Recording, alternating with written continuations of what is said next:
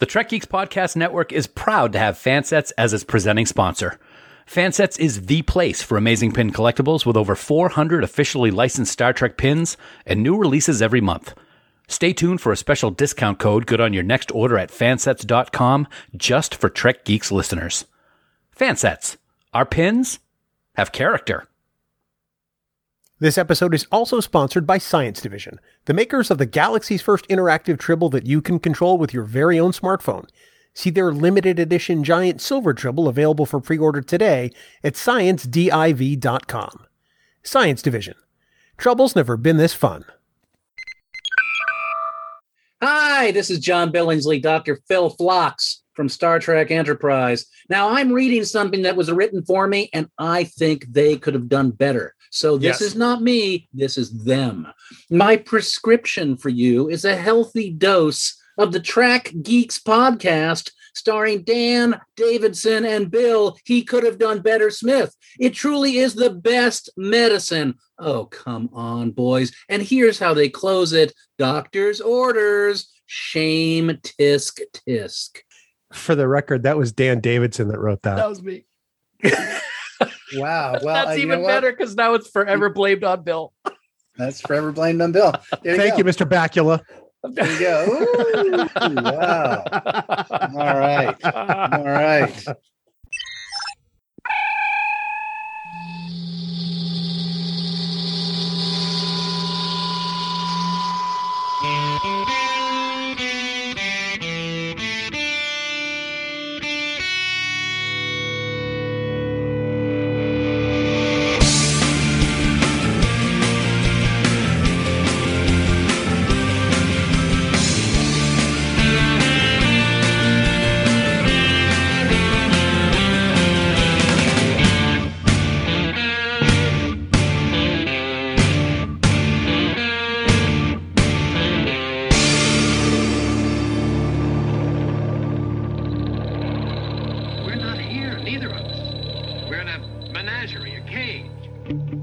From the office of phase shifting at Podfleet Command, it's the biggest little show this side of the Alpha Quadrant and the flagship of the Trek Geeks Podcast Network. Greetings to you, spacefaring travelers all across the galaxy, and welcome to the Trek Geeks Podcast. I'm your co-host, Bill Smith. Welcome to episode number 285. At least, wow, I didn't know I could count that high, but yet here we are. We got a great show on tap for you today. We're going to talk about a classic episode of the original Star Trek, and I can't wait. Joining me, of course, is my co-host. I can assure you that if he were sort of in interspace, like Captain Kirk is in the Tholian Web, I would leave him in a heartbeat and just go along my merry way as the new captain of the ship. Yeah. He is the largely phasing in and out Dan Davidson. And Dan, welcome aboard, muchacho. Unmute, muchacho. Oh, gee, I had a whole thing planned and everything, but you had me mute before we started. I had to go tell my work I was going to lunch, and I came back and forgot to mute. So the whole thing's just not even going to worth doing it anymore. Hi, it's good to see you. Got a great episode today. Yeah, I can't wait. especially when you bring your A game like that. I know, I try. I'm sorry. It's great to be here as always. I love sitting in front of the microphone and the camera when I finally get them to work to record an episode with you, my friend. And this week we're going to be talking about one of my favorite TOS episodes ever. And is it really? It really is. I love it. It's one of the ones that I remember watching the most when I first started collecting the VHS tapes when they started coming out, singular episodes, way, way back. I think one of the first 3 or 4 that I got included this one, The Tholian Web, Season 3, Episode 9, I want to say? 9. Yeah. 9. And it's just one that I just would watch over and over again. I really loved it. Yeah. So I'm happy we're talking about it. I had no idea. Yeah. That's pretty great. I mean, I remember watching it. I remember thinking there was a little bit of hokiness to it, but we'll get to that later. Because, I mean, 60s special effects, right? I know, it's great, though. There's only so realistic you can make Bill Shatner standing around looking like he's floating. Ooh. And let's be honest, Bill Shatner doesn't float. You don't either, so let's just... I sink like a stone. To be honest with you. Really? Yeah. Uh-huh. Oh, man, that sounds awesome. Wow, did I say that out loud? All right. We all know it's true. Well, Dan, one of the things that we want to celebrate this week is the return of weekly episodes of the Trek Geeks podcast. You and I, for the last 6+ months, have had our sort of professional lives in a bit of upheaval, thanks to a massive security event at work that saw us working all kinds of ungodly hours, and it caused us to put Discovering Trek Discovery on hold and to take Trek Geeks to every other week when we could do it and when we weren't having COVID and when we weren't dealing with other stuff. But as of this week, we resume weekly episodes of the flagship, and I am very excited about this. Yeah, I think it's really going to be great. I mean, we always look forward to sitting down and talking, and finally we're at a point where we can be like, oh, I mean, we've even have it happen a couple of times when we were doing bi-weekly, where, sorry, I'm in the middle of something, we can't record today, and then it turns into we can't record this week. So I'm really glad that we're in a place now professionally and personally with health and stuff like that, where we can get back to the weekly stuff, which, to be honest, it's what the 7 listeners want. So, I mean, we're going to give it to them, right? 7? We're up to 7? Yes, I got a new listener. I got a new one yesterday. His name's Don Davidson Jr. So, family members. Wait, no, family doesn't count. Okay, then we got 5. Besides, Don's not going to remember he listened. Doesn't listen. He I could call him a jerk. You don't listen either. I don't have to. I have to put up with you long enough just live. No. You always try to turn it on me when it's your failing. For 7 years, almost 7.5 years, Actually, it is 7.5 years. Yeah. You haven't listened to your own podcast, so I don't want to hear it. I've listened to at least 4 episodes. Out of 285. Okay. Hey, the percentage is climbing, baby. Is it? Yeah, it is. I might listen to this one just to hear myself sound like an idiot. Well, that could be any episode, right? Some days you just do my work for me. It's great to be here.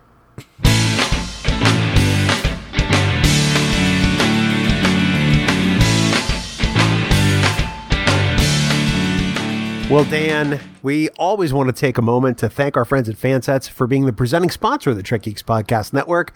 We are just a few weeks away now from reuniting with our friends out in Las Vegas, and we know they're working hard on getting some new releases to show at the 56-year Mission Convention. Yeah, that's right, man. As always, we know that they're going to have big news for the Vegas show, and we're certain they're going to have some great new releases. But why wait until then, man? I mean, we always love getting new pins, and there are some beautiful ones available right now over at fansets.com.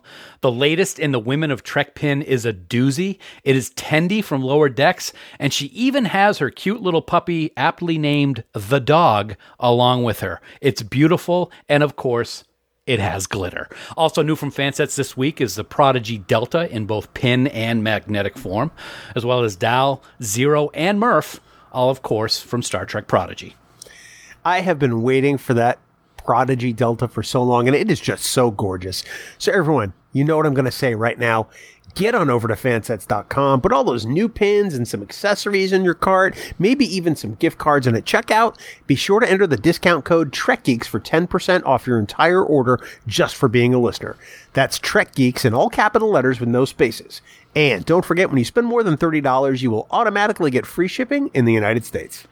Fansets. Our pins have character, and we thank our friends at Fansets for being the presenting sponsor of the Trek Geeks Podcast Network. So, Science Division, the makers of the galaxy's first interactive Tribble, is celebrating a big anniversary this year, and you get the savings. To celebrate 3 years of Tribble adoption, Science Division is having their giant anniversary sale. Now, for a limited time, you can get $5 off a standard size Tribble, $10 off a giant limited edition Tribble, and for a limited time, their brand new line of accessories is available for purchase online. This includes extra soft heather blue t-shirts and eco-friendly black tote bags, each featuring the Science Division Gamma Ray Burst logo in white. Science Division supports local businesses, and the t-shirts and tote bags are supplied by a print shop in their hometown. Plus, you can get free shipping in the United States with purchases of 2 or more items with the code SHIPFREE. That's SHIPFREE in all capital letters with no spaces. Awesome. But, you got to hurry. You got to get on over to sciencediv.com right now because the Science Division anniversary sale runs now through 11:59 p.m. Eastern Time on Sunday, July 31st. Science Division. Trouble's never been this fun. And we thank our friends at Science Division for sponsoring this week's episode. Hi, Dr. Phil Phlox, also known as John Billingsley, speaking. I am the president of the board of the Hollywood Food Coalition. We serve terrific multi-course meals to the unhoused and to those in need 7 nights a week. We assist as many as 100 nonprofits with their food needs, buttressing extraordinary social service programs. We work with community partners to address issues of food insecurity here in SoCal. We do lots of other great stuff, but how much time do we have? If you're in LA, come and volunteer with us at hofoco.org/volunteer, and any Federation credits you can spare go a long way.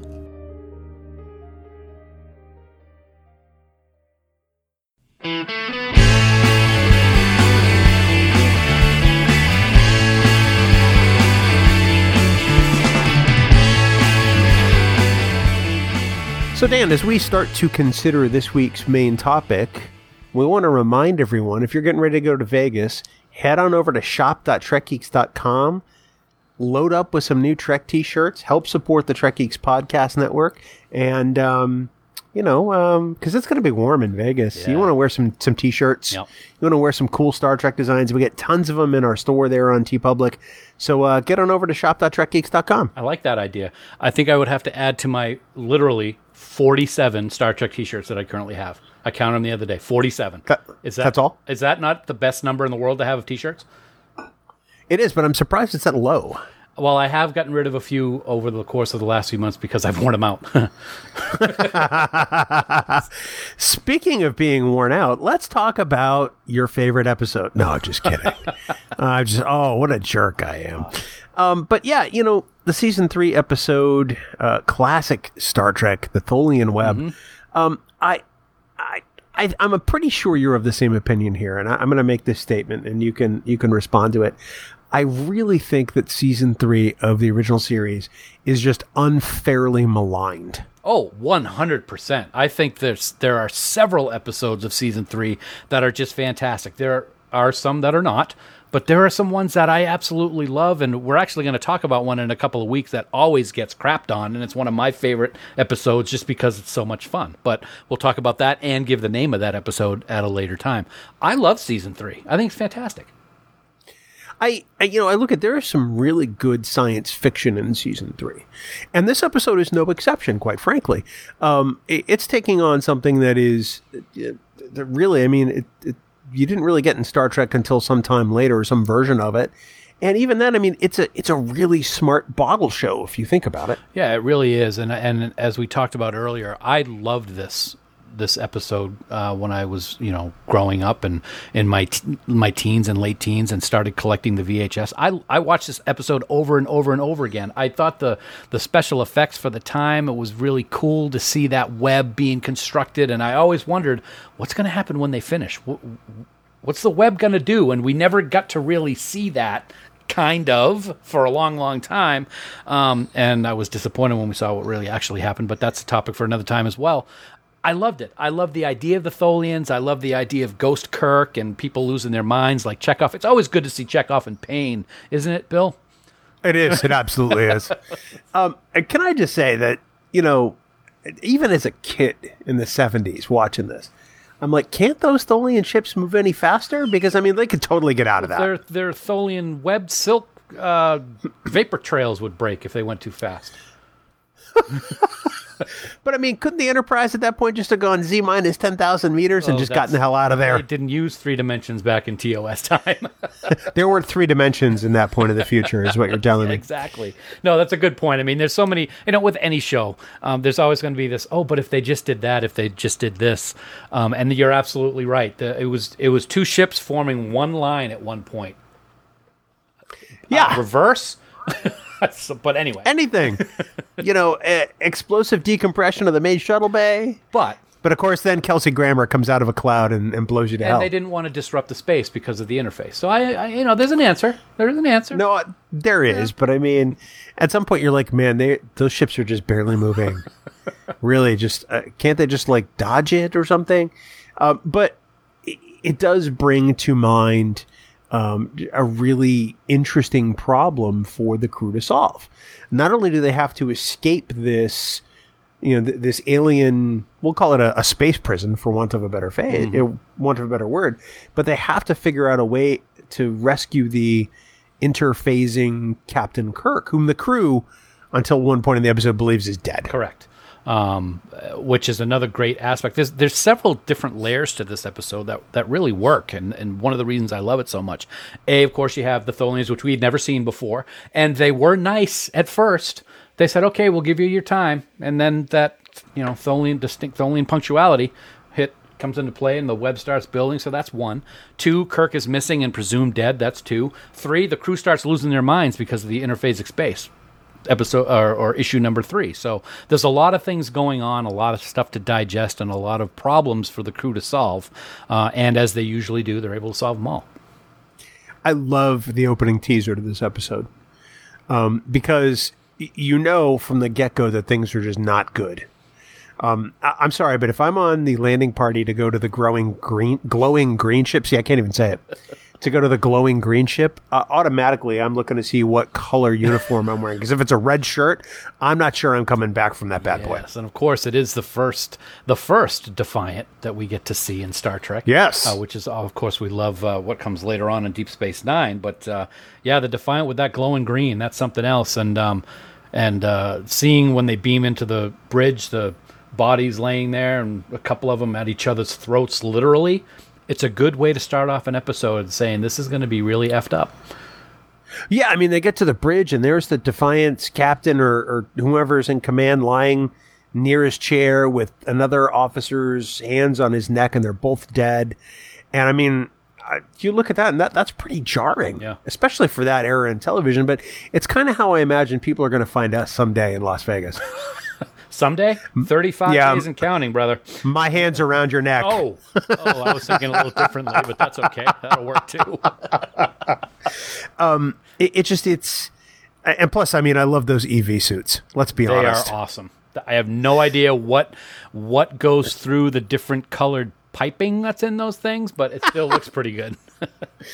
I can only imagine that there's an explanation. I'm not sure how good it is. They look kind of futuristic for 1968. I think this is 68, November 68. Mm-hmm. But they certainly don't look futuristic for 2022. Either way, they look really cool to photograph. Have we ever seen somebody cosplay as that? That's a great... yes. I yes. vaguely remember, but they're very cool. And I've also always wondered why, if I remember correctly, half of the visual shield on their helmet is not see-through. So it's like you don't really have full vision. So I don't get it. I don't know. Of course, it's like when they turn in those suits, it's like they have a neck brace on. They don't turn their neck. They turn their whole body. So maybe that's what they're there. I don't know. So this is the episode that people point to when criticizing Star Trek Discovery.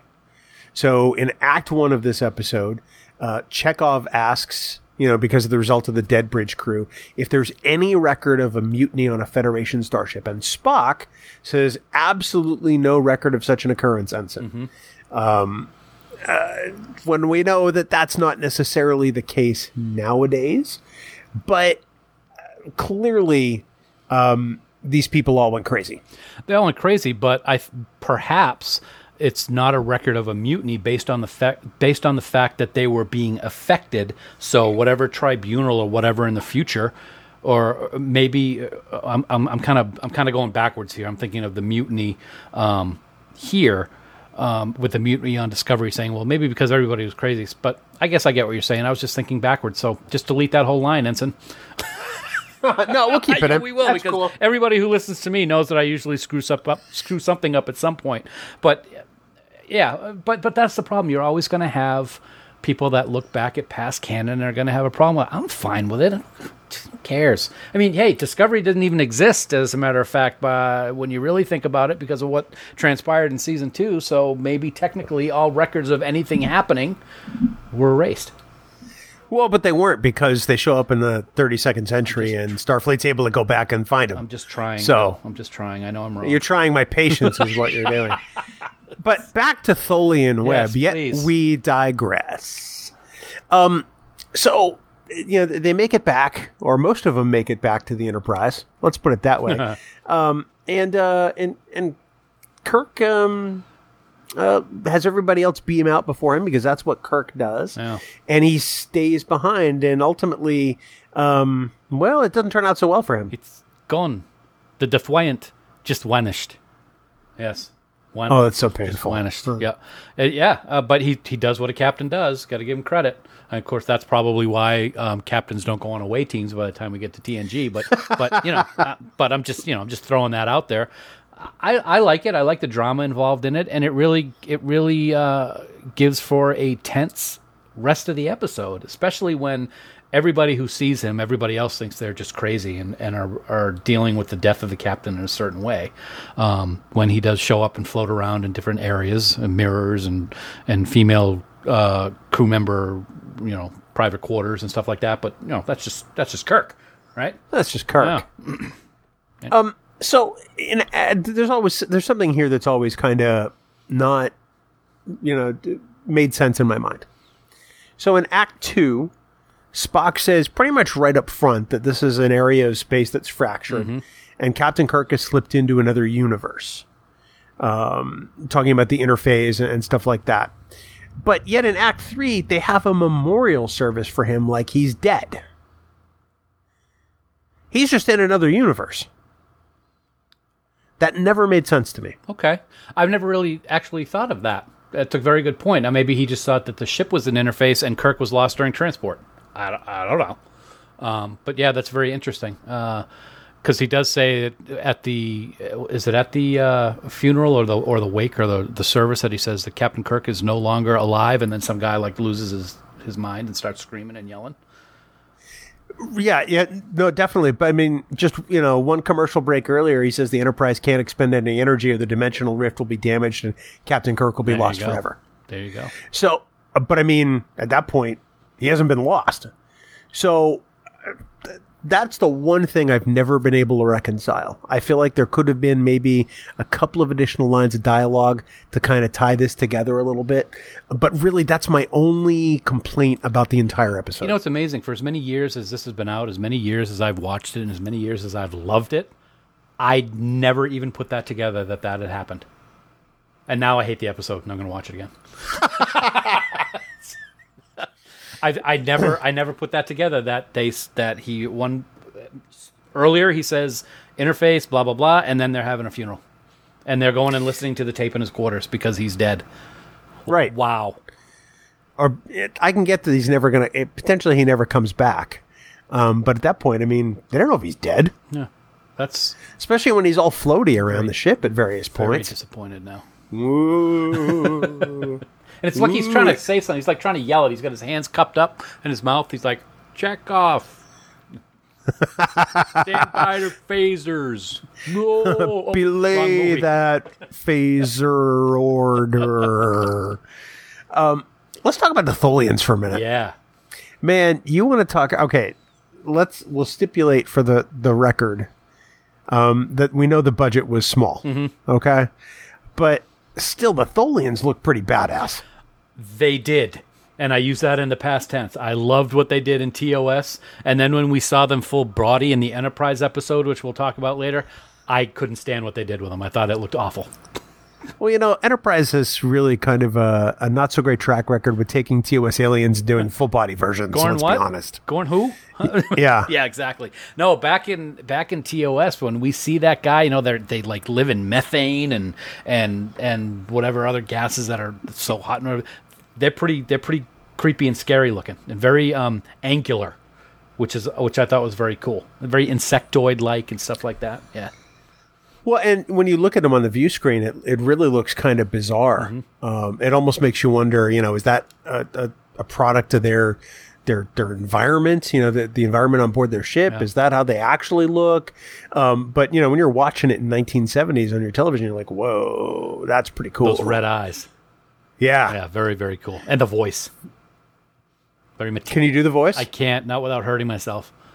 So I'm not going to try right now. I'll practice it for our panel in Vegas. Our panel Stump the Geek Live Thursday during the 56-year mission. Very nice. Where you're going to look like an idiot. Have I really ever done bad on Stump the Geek?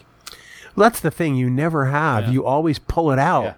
And the good news is, we're wind up, going off into a panel plug that here. Never but, happens. If you do just as well, I mean, the audience is going to win a whole bunch of Fansets pins. If I do just as well as if I do bad. Either way, okay, people are going to get stuff. Well, that's good. Well, then I just guess I'll have to do good and show everybody. How about you actually try for once? Maybe So anyway, back to show up. Tholian Web. If you don't, people are still getting pins. In fact, they might get more. It's okay then. The memorial service itself is a little... It feels super hollow. I feel like this crew has lost its rudder in a way. Spock is obviously able to command, but he doesn't have the same presence as Captain Kirk. And I really feel like you kind of feel that emotion from the crew in this scene. You do from the crew that shows up. Now, the Enterprise Right. is a crew of 421 men and women, and like 12 show up for the memorial service. Really? For your captain? You got like maybe 20, 25 show up, not just a dozen. That's not a lot, and that really is kind of insulting for Jimmy. I think. I don't know if he ever finds out Jimmy. that amount of people showed up for his service, I'd be like, what the hell, man? I mean, that'd be like only 2 people showing up for yours. Wow. Thank God they still have that chapel aboard the Enterprise. In the future, that created by secular humanist Gene Roddenberry. Yep. It is. In all seriousness, it's a good scene. You can kind of see that Spock has some emotion, but he's also kind of hiding it, and that's I think why he comes up with that line that everyone has to evaluate the loss in the privacy of your own thoughts. He doesn't want to keep it going. He wants to get out of there, I think. Yeah, and I love that line. Yeah, it's a good line. It is, and they observe a quick moment of silence. But you're right. Spock is like, we got to get back to work. He doesn't say it in his typical Vulcan, plain speech. Like, it's logical for us to get back to work so we can get out of here. But I think he approaches it in a very human way, honestly. And I think that's one of the things I like the most about that scene. Yes, I agree with that. You can see that he's emotional, but he's holding it in as we've learned to see with Spock. But then I love that after the crew is dismissed, McCoy he's not a happy camper. He's not happy with what's going on. He thinks Spock has made bad decisions, and he's going to make sure in his own way that Spock suffers for what's going on by making sure that they go to the captain's quarters to listen to that last message. Spock doesn't want to do it, and he goes, "You will honor that order." Blah blah blah blah blah. He starts getting gruff and all mad at Spock, and I think it's a great way of showing how these two best friends of Kirk are reacting to what's been going on and his quote-unquote death. McCoy's a bit of a jerk in this episode, let's be honest. He is, yeah. Yeah. Because they don't have to do that now. That's not the most pressing matter ahead of them. What really is most pressing is getting the hell out of there and or rescuing the captain. Mm-hmm. One of the things that I think is very interesting about him is he's meaner to Spock than we are used to seeing him when he's mean to Spock. And I use that kind of in air quotes and kind of not. But at one point, I don't know the exact dialogue, even though I've seen it 1,000 times. But at one point, Spock says he had to ascertain that all last choices were made or something like that. And McCoy goes, "Oh, so you could make sure that he was really dead." And it's like, wow, what a dick. Yeah. It's just not the right way to say something like that. It sounds like McCoy thinks that Spock wanted to become captain. I mean, this isn't the mirror universe. Little plug for later. But it really is surprising that he says it in the way he says it. It's always something that's bothered me about the relationship that these two had, especially when it shows up here. Yeah, I thought it was unnecessarily petty. Mm-hmm. Absolutely. Yeah, and I mean, some people could say, well, it's the grief talking. Okay, I can buy that to some extent. But it's more over the top than Bones typically is, and it's really kind of jarring. Yeah. And I also find it interesting that the person who gets them both back on the correct path and to not be the way that they are being to each other is the quote-unquote dead captain in his recorded message, because he knows exactly what each one is going to be doing to the other. And he goes, Bones, you need to know that he's now in command and his orders need to be followed. And then what does McCoy do? He says he's sorry. What would you have me say, Doctor? Right? 100%. And it's weird that it took a recorded video to tell them that. Jesus. Am I wrong? No, I mean, they're both adults, hello. They're both officers in Starfleet. Yeah. But Obviously, Spock's in command and he gets to follow orders. But whenever Spock is in command, McCoy becomes unusually combative. Yes. Almost like he resents the fact that Spock is in command. And that's one of the aspects of that relationship I really don't like. yeah, it's true. It happens just about every time that Spock's in the center seat. You're right. So let's do a little thought exercise here. Oh, boy. Let's pretend that you're a crewman on board the original Enterprise during this episode. Okay. It doesn't matter what color uniform you're wearing. You were there. You're a member of the crew. You're an officer. Okay. Okay. And you're in your quarters, and all of a sudden, you see a floaty image of the captain in your mirror in his EV suit. Mm-hmm. What do you do? I get something to record it so I can prove that it's really there. Take your tricorder out. Interesting. Evidence, baby. Wow. That's actually more logical than I thought you would be. I personally would scream bloody murder. Oh, no, he What did. No, more like, what the hell is that? Get out of here. Yeah. I've had 40 years to think it over. That's probably what I do. But chances are, if it really happened, I'd be like, what? Oh no, I'm out of there. I'd be running down the corridor screaming like a screamer. And I can't blame Uhura for having the reaction she has. Mm-hmm. I mean, she faints. She does.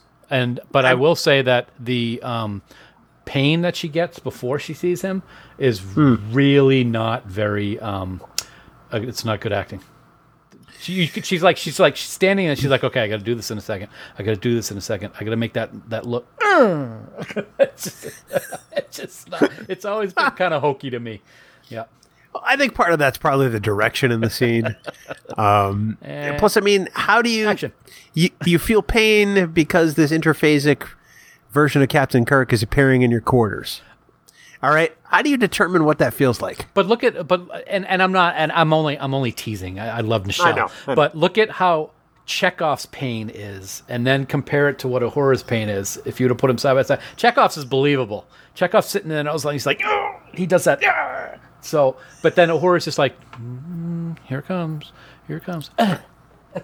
Well, let's be honest. Chekhov goes a little over the top on the pain scale every time he's in pain. I like him.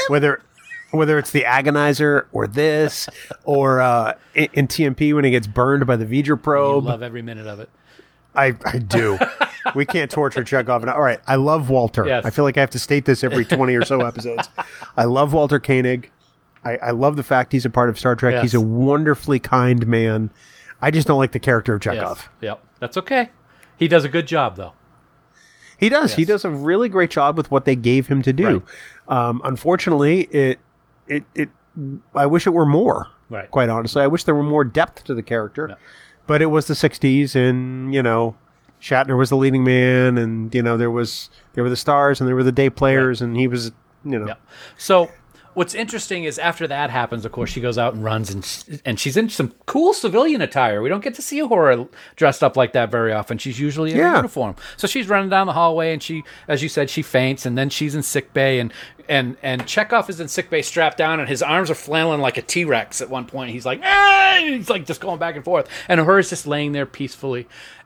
I found it interesting when they finally realized that what she was seeing was real and didn't need to be in sickbay anymore. When he comes over and takes off the restraint off of Uhura, it wasn't even on. It just like kind of flipped it off. It was like, oh wow, that's really good protecting the crew there, Pally. Well, it's third season budget cuts. But Chekhov was all like, and he couldn't move out of his, and he's like, like what? You look like a T-Rex having a seizure right now. I said T-Rex a few minutes ago. Yeah. It's interesting because for all of the criticisms I have of McCoy's response to this, he proves once again that guy can find an antidote for anything. That good old Therigan derivative, right? Yeah. See, you didn't think I'd know. And then a Triox compound. Triox compound, yes. But yes. It was not a neural paralyzer. And I find it interesting that the same.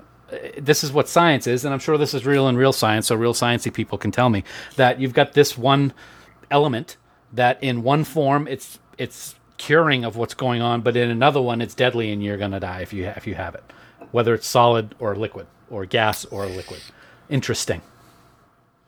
Well, look at Botox, which is essentially, a version of botulism, and people use it to fill in wrinkles.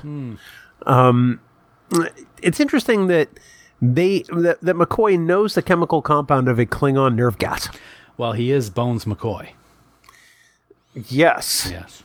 And and it merely acts as a powerful nerve blocker when dissolved in alcohol, which says so much about the Klingon Empire now, doesn't it? That's why they're always drinking blood wine. It's why they're always drinking blood wine. Yep. And then Scotty, of course, being Scotty, just takes the whole bottle. See ya. Going to my quarters. Be alone. Scotty's going to drink alone. That's kind of sad. Yeah. Anyway. Well, I'm sure Scotty would rather have it that way with his technical manuals and journals. He's going to mix it with his scotch. Yeah. So, obviously, the big A story is getting Captain Kirk back. Mm-hmm. I feel like the B story with the Tholians suffers a little bit in the wake of that because on its own, it is an A-level story. It is, and it kind of falls to the wayside. I mean, they're dealing with all the things with getting Kirk back, but at the same time, they're out there building that web. And the web is awesome. It's really cool. And it, like we teased a little bit earlier about it, there's only 2 ships, but they're able to get all kinds of strands going, different angles, crossing up and down and diagonally, left and right, straight and back. And it looks pretty ominous. And it's like, what's going to happen when this thing finishes? What? And their movement into the area caused the interface to shift again, and then they had to look at that really cool diagram on the monitor to see when the next interface was going to be showing up. They did it. They saved him, Bill. Oh, and then thank the maker. And I always also wondered why when they get him, when they escape, they disappear and pop up somewhere else. They disappear. So do they enter inner space to get away from the web? That's a great question. I don't know. So, when Kirk is back and in a uniform and sitting in his captain's chair, he tells Spock and McCoy that he had a whole universe to himself, but he prefers a crowded one instead. Yes. I can only imagine how unsettling it is to be the only person for an indeterminate amount of time aboard a ship full of dead people. True. And you're absolutely right. That's going to be a little eerie. I always took that as it was just him.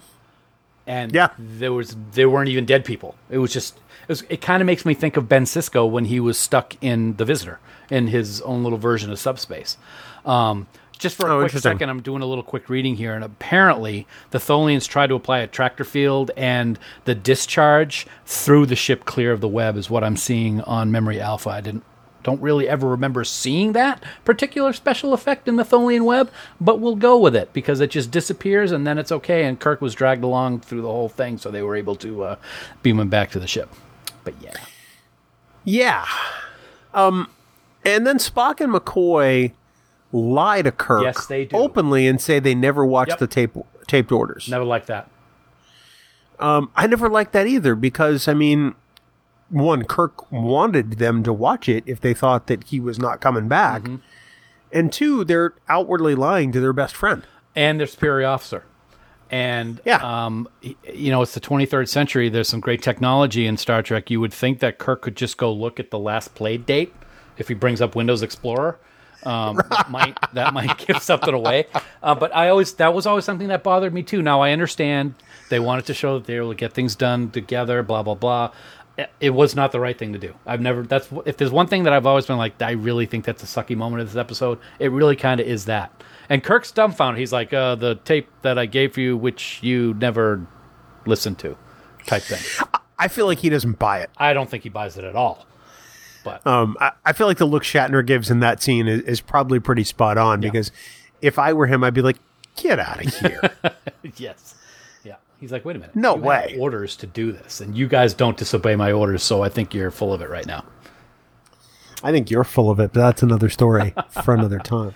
So, Dan, go ahead. Speaking of another time. See, I was just going to go there. Good segue. There we go. I'll let you do it then. We get to see the USS Defiant again 37 years later. Yes.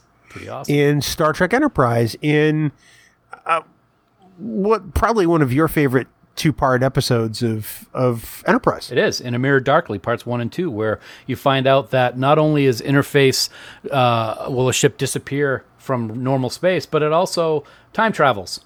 And we get to see the Defiant back in the Enterprise timeline in the Mirror Universe. So it's not only goes back in time, it goes in inner space, and it crosses into a different universe. All three things wrapped in one, and we get to see the Defiant beautifully redone for that episode, which I think is a fantastic building block of how the Terran Empire came to be, or continued to be as ruthless as it was.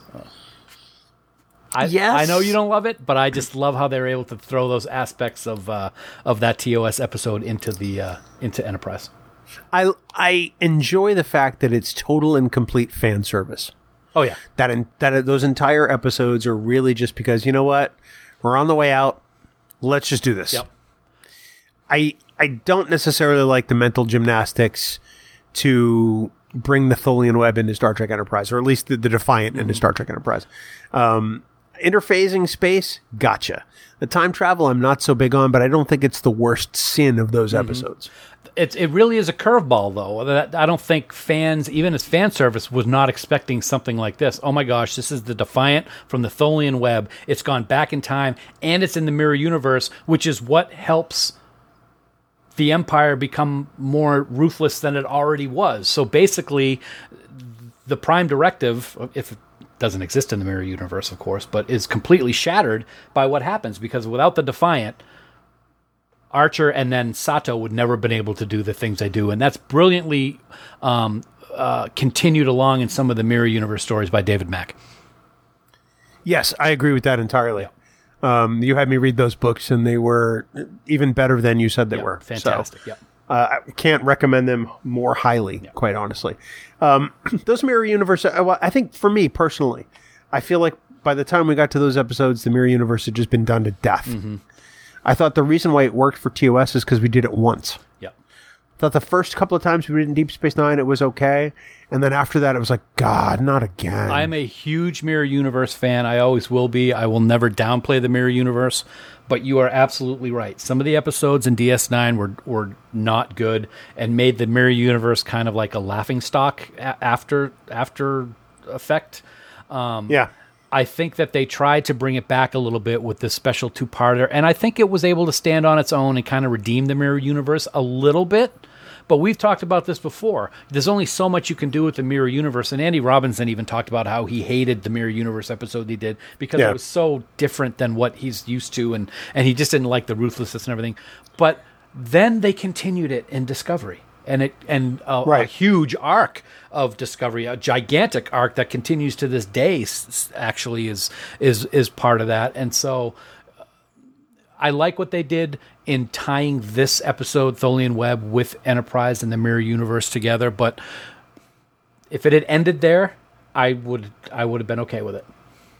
And the Tholian in Enterprise. Oh my God, that is just so ridiculous. It is so, the CGI and the cartoon-like quality of that special effect. I'm sorry, whoever designed it and did it.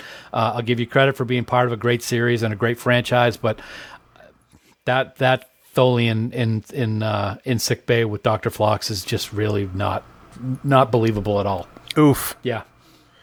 It's rough. It is rough. I appreciate the homage. Mm-hmm. I really do.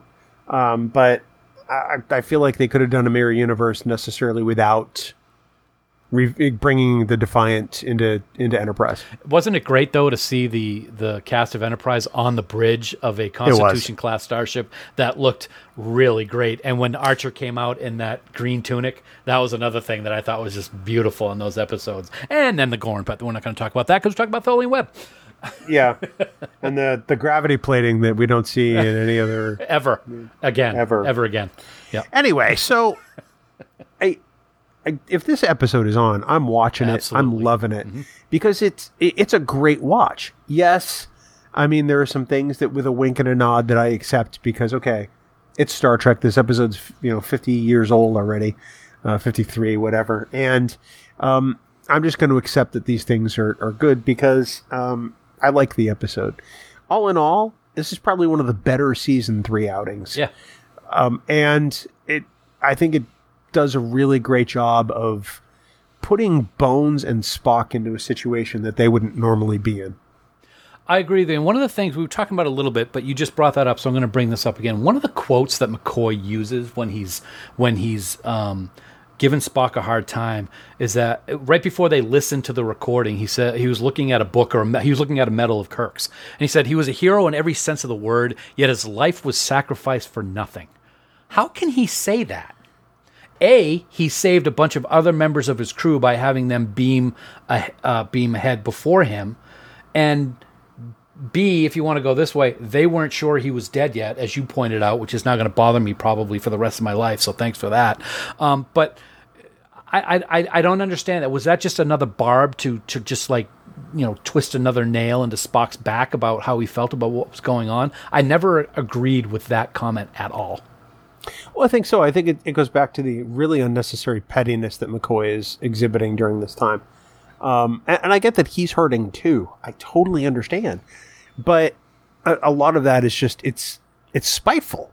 And that's really what, we don't expect from these characters in Star Trek, even dealing with each other. Because it's not like, well, yeah, there's that apology, in Kirk's quarters, but it's very trite. It's very brief. I expect a little more from that. And in fact, in other Star Treks, we get, look, I said this. I shouldn't have said this. I was wrong to say it. I'm really sorry. I hope we can still be friends. I really don't like the way McCoy is written in this episode. Yeah. I mean, Starfleet's going to pin a medal on your chest and give you command of the Enterprise. Doctor, I am in command of the Enterprise. That was a great way to get back at McCoy in a Spock way. And then the reason I said that is because then that brings up another one of McCoy's undercuts that I don't like in this episode. I would like to remedy that situation. It's like, dude, what are you doing? I mean, I love the episode so much, and you always love the crankiness of McCoy, but this seemed to be over the top in this episode. Was it just his way of dealing with the fact that he thought his friend was dead? I don't know. I have a hard time believing it. That's it. Yeah. I mean, I really think that it's just. I really think it's just a poor treatment of McCoy. Yeah. Two interesting facts about the production of this episode. This is the first episode with Al Francis as the director of photography, replacing the storied and legendary Jerry Finnerman. Francis used to work on the series as his camera operator, but he really doesn't lose a step at all, recreating Finnerman's look for shooting the series. You almost wouldn't know somebody different did it. Yep. And then Judy Burns, the writer who co-wrote the script with her husband, Chet Richards, actually wrote it to earn money for a study trip to Africa. Interesting. Huh. Okay. I think that's actually one of the things that I like about the backstory of this episode is we were teasing about Nichelle Nichols in the acting scene when she has her pain. This is actually one of her 2 favorite episodes of the entire series. Wow. This and the Trouble with Tribbles. And she says that in this one, we think Kirk's dead and I see him floating through the walls of my quarters. That was fun to do, of course. I enjoyed anything that I was able to get out of uniform. And we were just talking about how she had those civilian clothes and how it's something we don't get to see very much.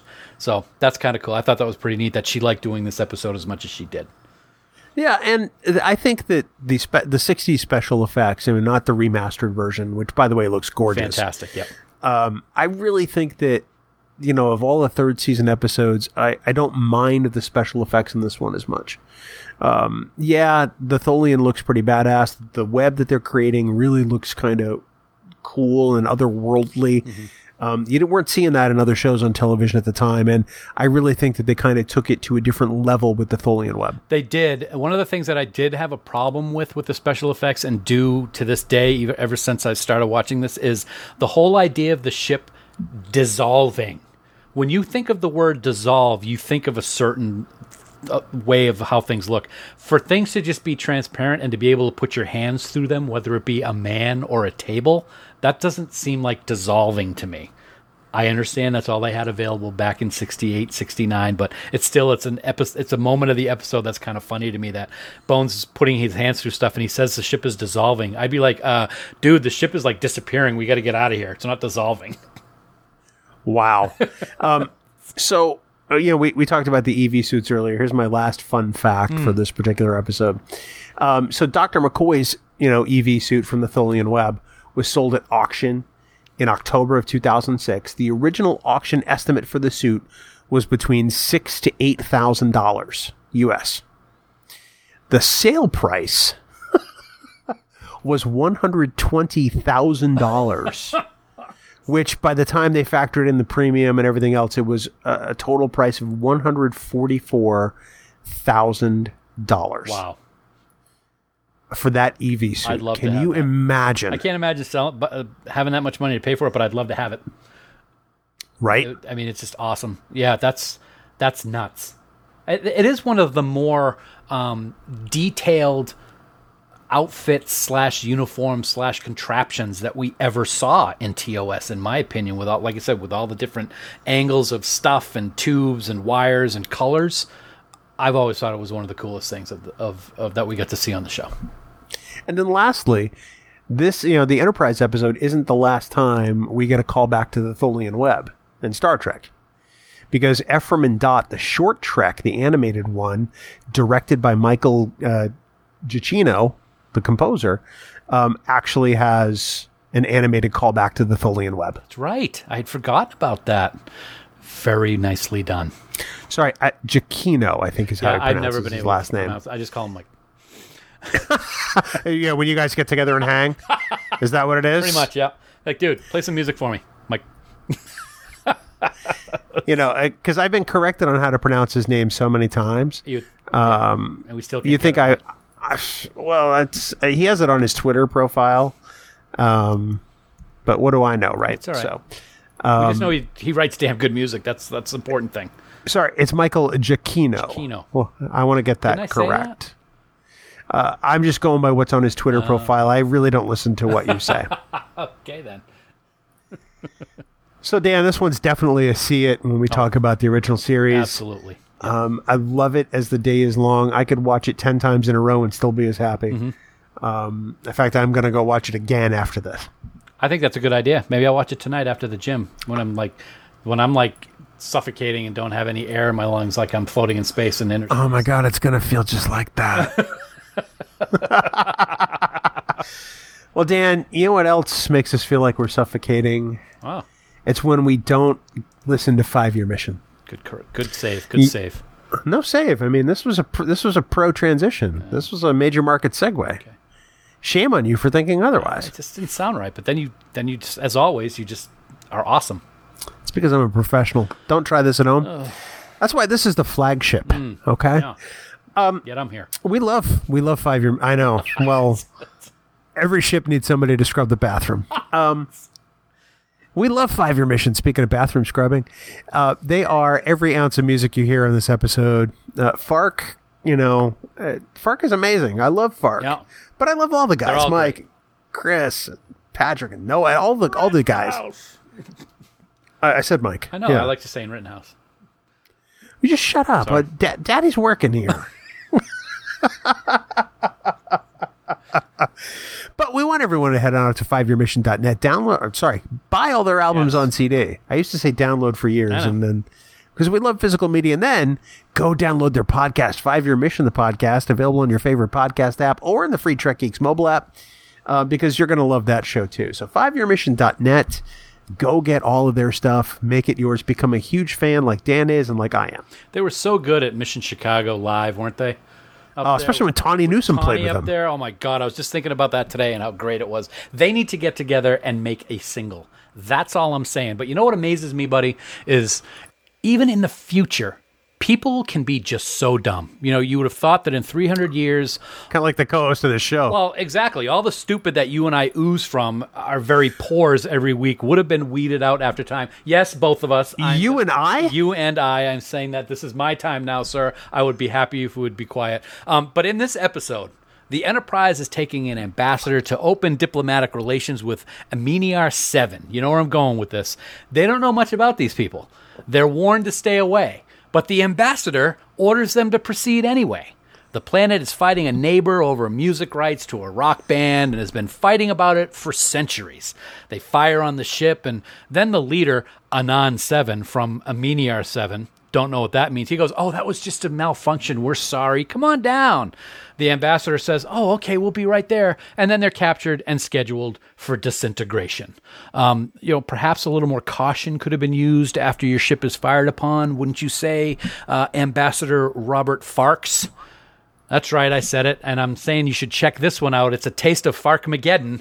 Can't be missed. Double Farkism for this week because it's awesome. You're awesome. Bill's awesome. Fark's awesome. Farkisms are awesome. That's a lot to digest right there. I have one question. Oh boy. So are you saying Fark has those ugly bags under his eyes like that dude in the episode who plays Ambassador Farks? What kind of a monster are you? I'm asking the question. Yeah, I guess so. Can you believe that dude in that episode when they filmed that was younger than we are now? No, I actually can't believe that. All I know is that outfit that he's got on with that giant neck collar thing is just really heinous.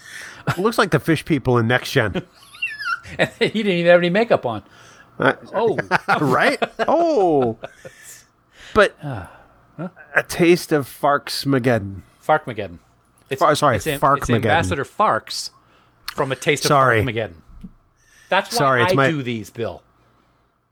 I think we know why you do these. 5yearmission.net. Please don't drive into a bridge abutment. Go to 5yearmission.net and buy all their CDs. Dan, don't forget that you and everyone else can support the Trek Geeks Podcast Network by subscribing to us on Patreon.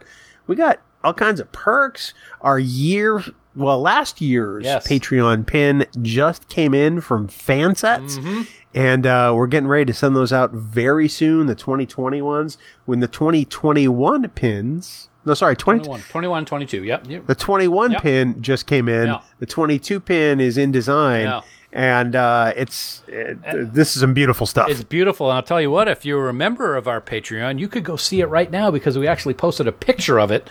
And it's right there. It's beautiful. We got that. We got other perks on the way. We've been talking about it for a while, but we are going to be redesigning our tier levels. And it's going to be to benefit all of our wonderful patrons. So thank you for that. We want to take a moment right now to thank our associate producers for Trek Geeks. As always, we just cannot thank them enough for their support. And they are Vikram Bhatt, Brad DeMag, William Edward M. Jr., Patrick Escudero, Andy Fark, Kimberly Francis, Jonathan Hamilton, Peter Hong, William Jackson, Ryan Jeffs, John Krikorian, Sean Lynn, Rick Mason, Jamie McGregor, Ross McKinney, Jim McMahon, Aaron Mollenkoff, Casey Pettit, Helen Reed, Sarah Rutlinger, Tim Robertson, Desi Rogers, Greg Rozier, Eric Sakian, Adam Sanders, Tim Serdar, Heather Sohn, Blake Strike, Rick Tatro, Lisa Tomlinson, Ron Robel, and the gracious and wonderful Connie Hutchins.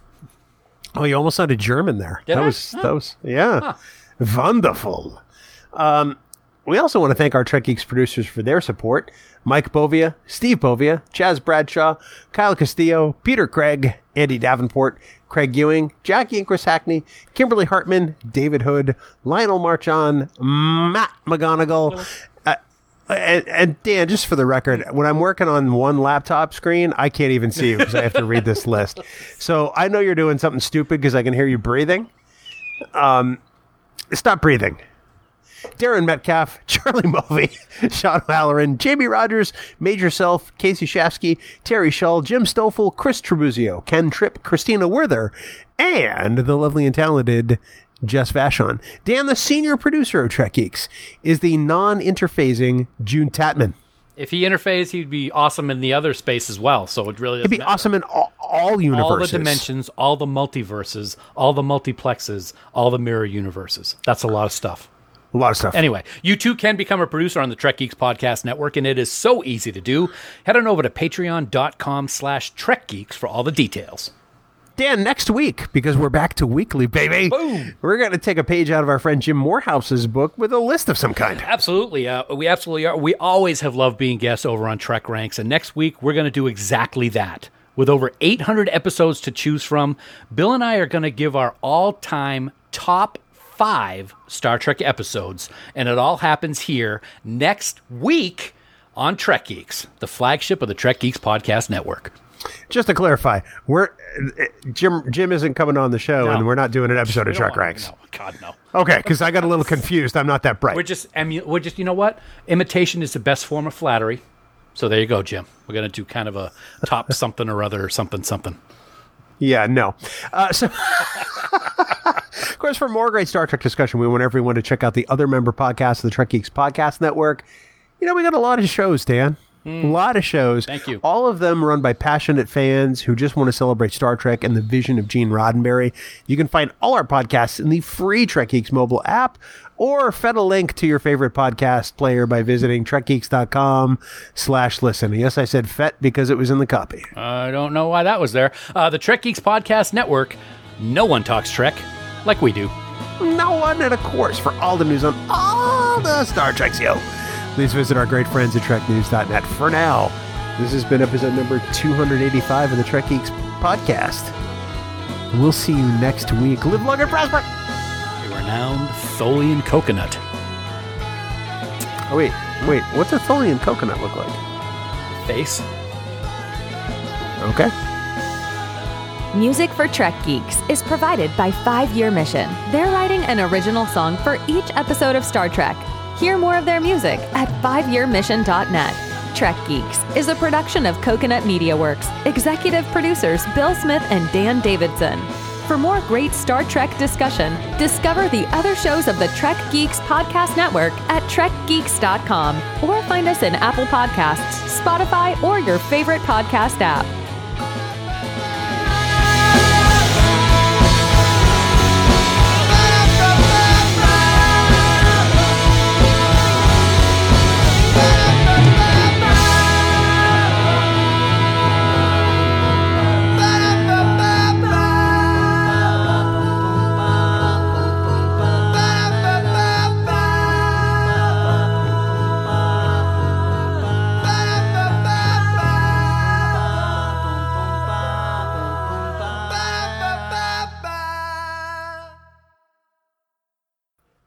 Bing bong there, buddy.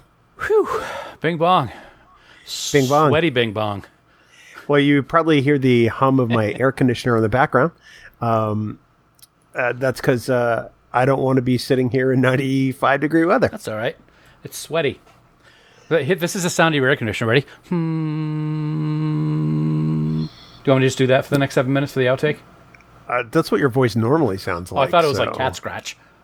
Fever. Sorry. Are you, though? Are you sorry? I'm not. I have to get it out of my system at some point, you know.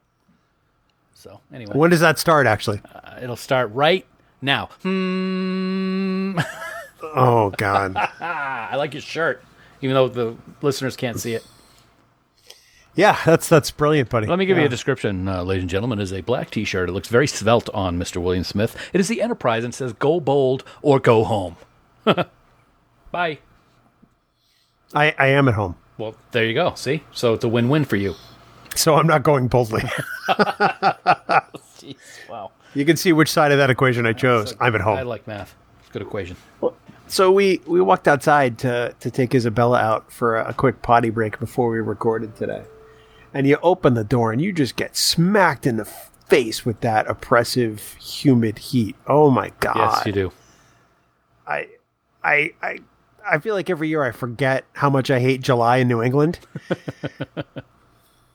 And there's no reprieve. No. For at least, for the next 7 days, it's going to be like this continually. And who knows when it's going to change. Yeah, it's they got heat indexes and heat waves and alerts and special, heat emergencies in Boston. And it's pretty much everywhere. I heard a report that said this morning that 80% of the continental United States is facing 90 degrees plus over the next few days. 80%. That's a lot. And of course, what's going on in Europe right now is crazy too. But there's no climate change. None. No. Come on. Stop talking like that. Crazy person. Yeah. Yeah. Yeah. I believe my wife used the phrase, and I used this on Twitter not too long ago today, as we record this, that it's as hot as Satan's butt crack outside. It's pretty hot. Oppressive too, right? Oof. Ugh, jeez, moist.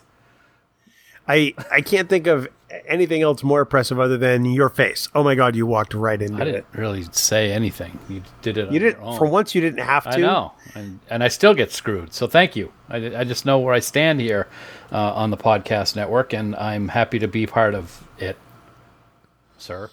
Are you? No, Are you part of it? I guess not anymore. Come on, you wouldn't be able to do anything without me. You'd miss me too much. I think my workload would be the same. Hey, you give it to yourself, so you haven't. I don't dispute that, Yeah, Mr. I iron my underwear. This is the second time we've recorded in a row, and your ironing board has been in the ready position behind you. That is pretty much where it is now. At all. Well, I shouldn't say at all times, but I brought it up here because I'm up here most of the time. So if I need to do a couple of things, if I got a script running or I'm doing something that's going to take a while to finish, I'll go do a couple shirts or something like that. So it keeps me busy, and so I just figured I'd keep it up here. So it's been up here. Do you iron your jeans? No, I do not. I was just curious. I take that back. If they've been like in the dryer for a long time and I take them out and they're just awful, I will run them quickly, but I don't do like creases and stuff like that. I just Oh, thank God. yeah. No, don't do that. No. You do what? No. No. Yeah. No, I do t-shirts, I do shorts, I do dress pants. And Underwear. And I do not do underwear. Until you show proof that it has happened, it's not debatable because it's not true. I don't need to show proof. You need to prove that you don't. How do I do that?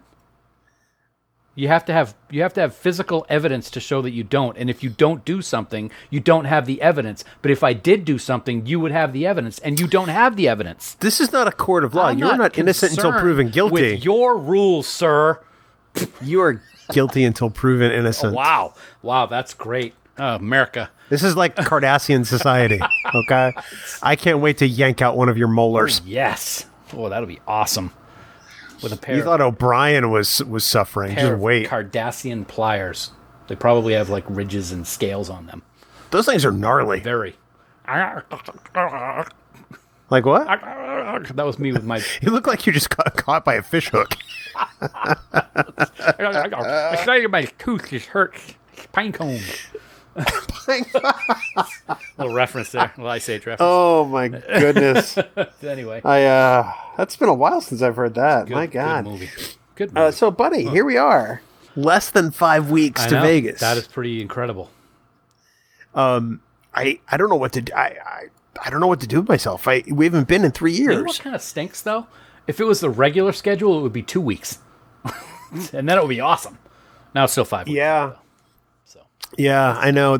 This being the last weekend, or the weekend before Labor Day, Mm-hmm. let's be honest, it's tough. I mean, there's so much that we might normally have tried to do after that we just can't do. Nope. Like, I would have loved to have gone to Trek-Ondaroga this year. Yep. Absolutely. But it's just, we can't. I don't, not if I want to stay married. or Well, there's that. Alive. One of those is preferable. Right. I'd rather you stay married. Yes, I would rather stay married as well. So your wife gets a big fat life insurance There check. you go. Did I say that out loud? It's okay. Everybody knows it. Everybody thinks it. You're just the only one who'll say it. So, can you imagine what it's going to be like at the gym later today? Oh my God! Why did you have to say that? I hope they have the doors closed and the AC on. Dude, even with the AC on, it's still Just think of 85. how much extra calories you're going to burn because you're going to be sweating so much. Maybe they'll play the oldies today. Do you think heat stroke burns more calories? Heat stroke me. Heat stroke me. Heat stroke. Heat stroke. You know, they played that song. That song was actually on the music at the gym on Monday. Yes, it was. That's right. I forgot about it. Yep. The Stroke by Billy Squier. Yep. It was. Yeah, it's gonna be a sweat fest, but I'm okay with it. It's good. It's all good. We left Monday, and of course it was hot. Mm-hmm. And I got home and I still felt like I was dying. And then I went to bed and I was still like warm. Yeah, it was toasty.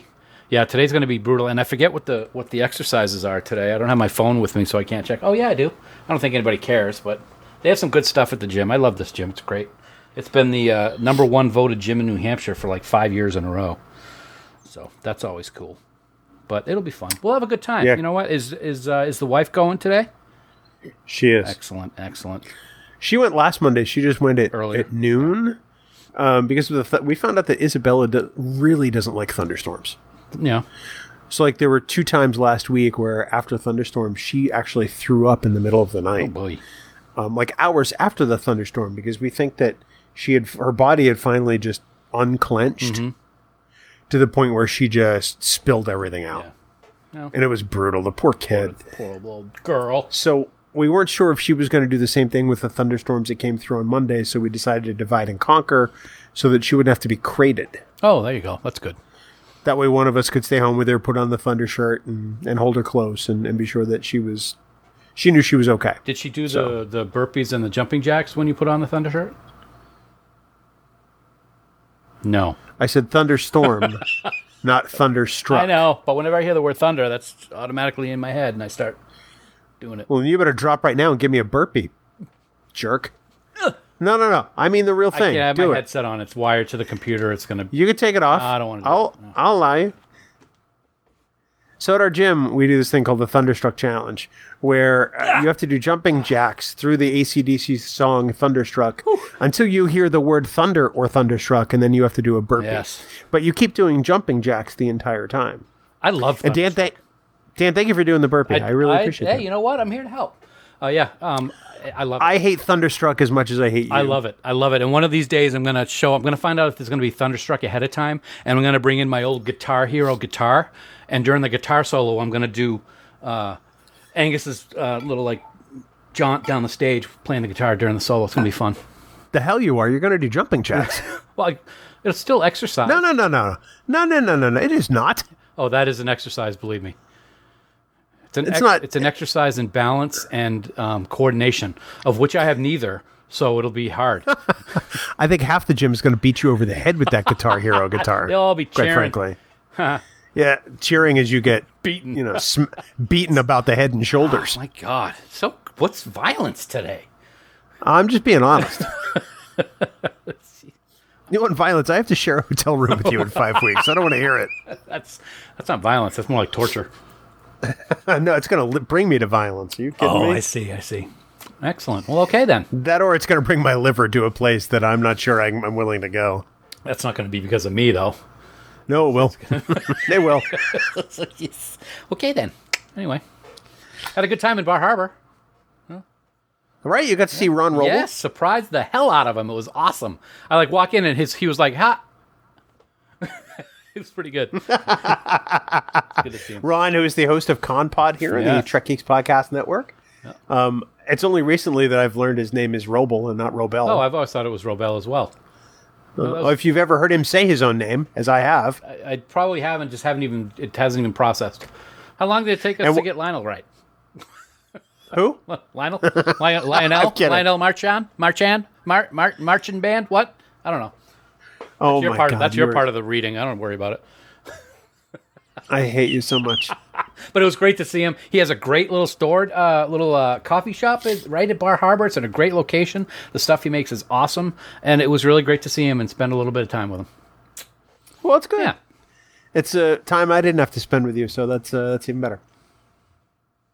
You ready to do this there, jerk? Yeah, like right now, please.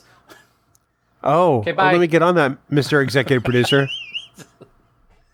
That's back.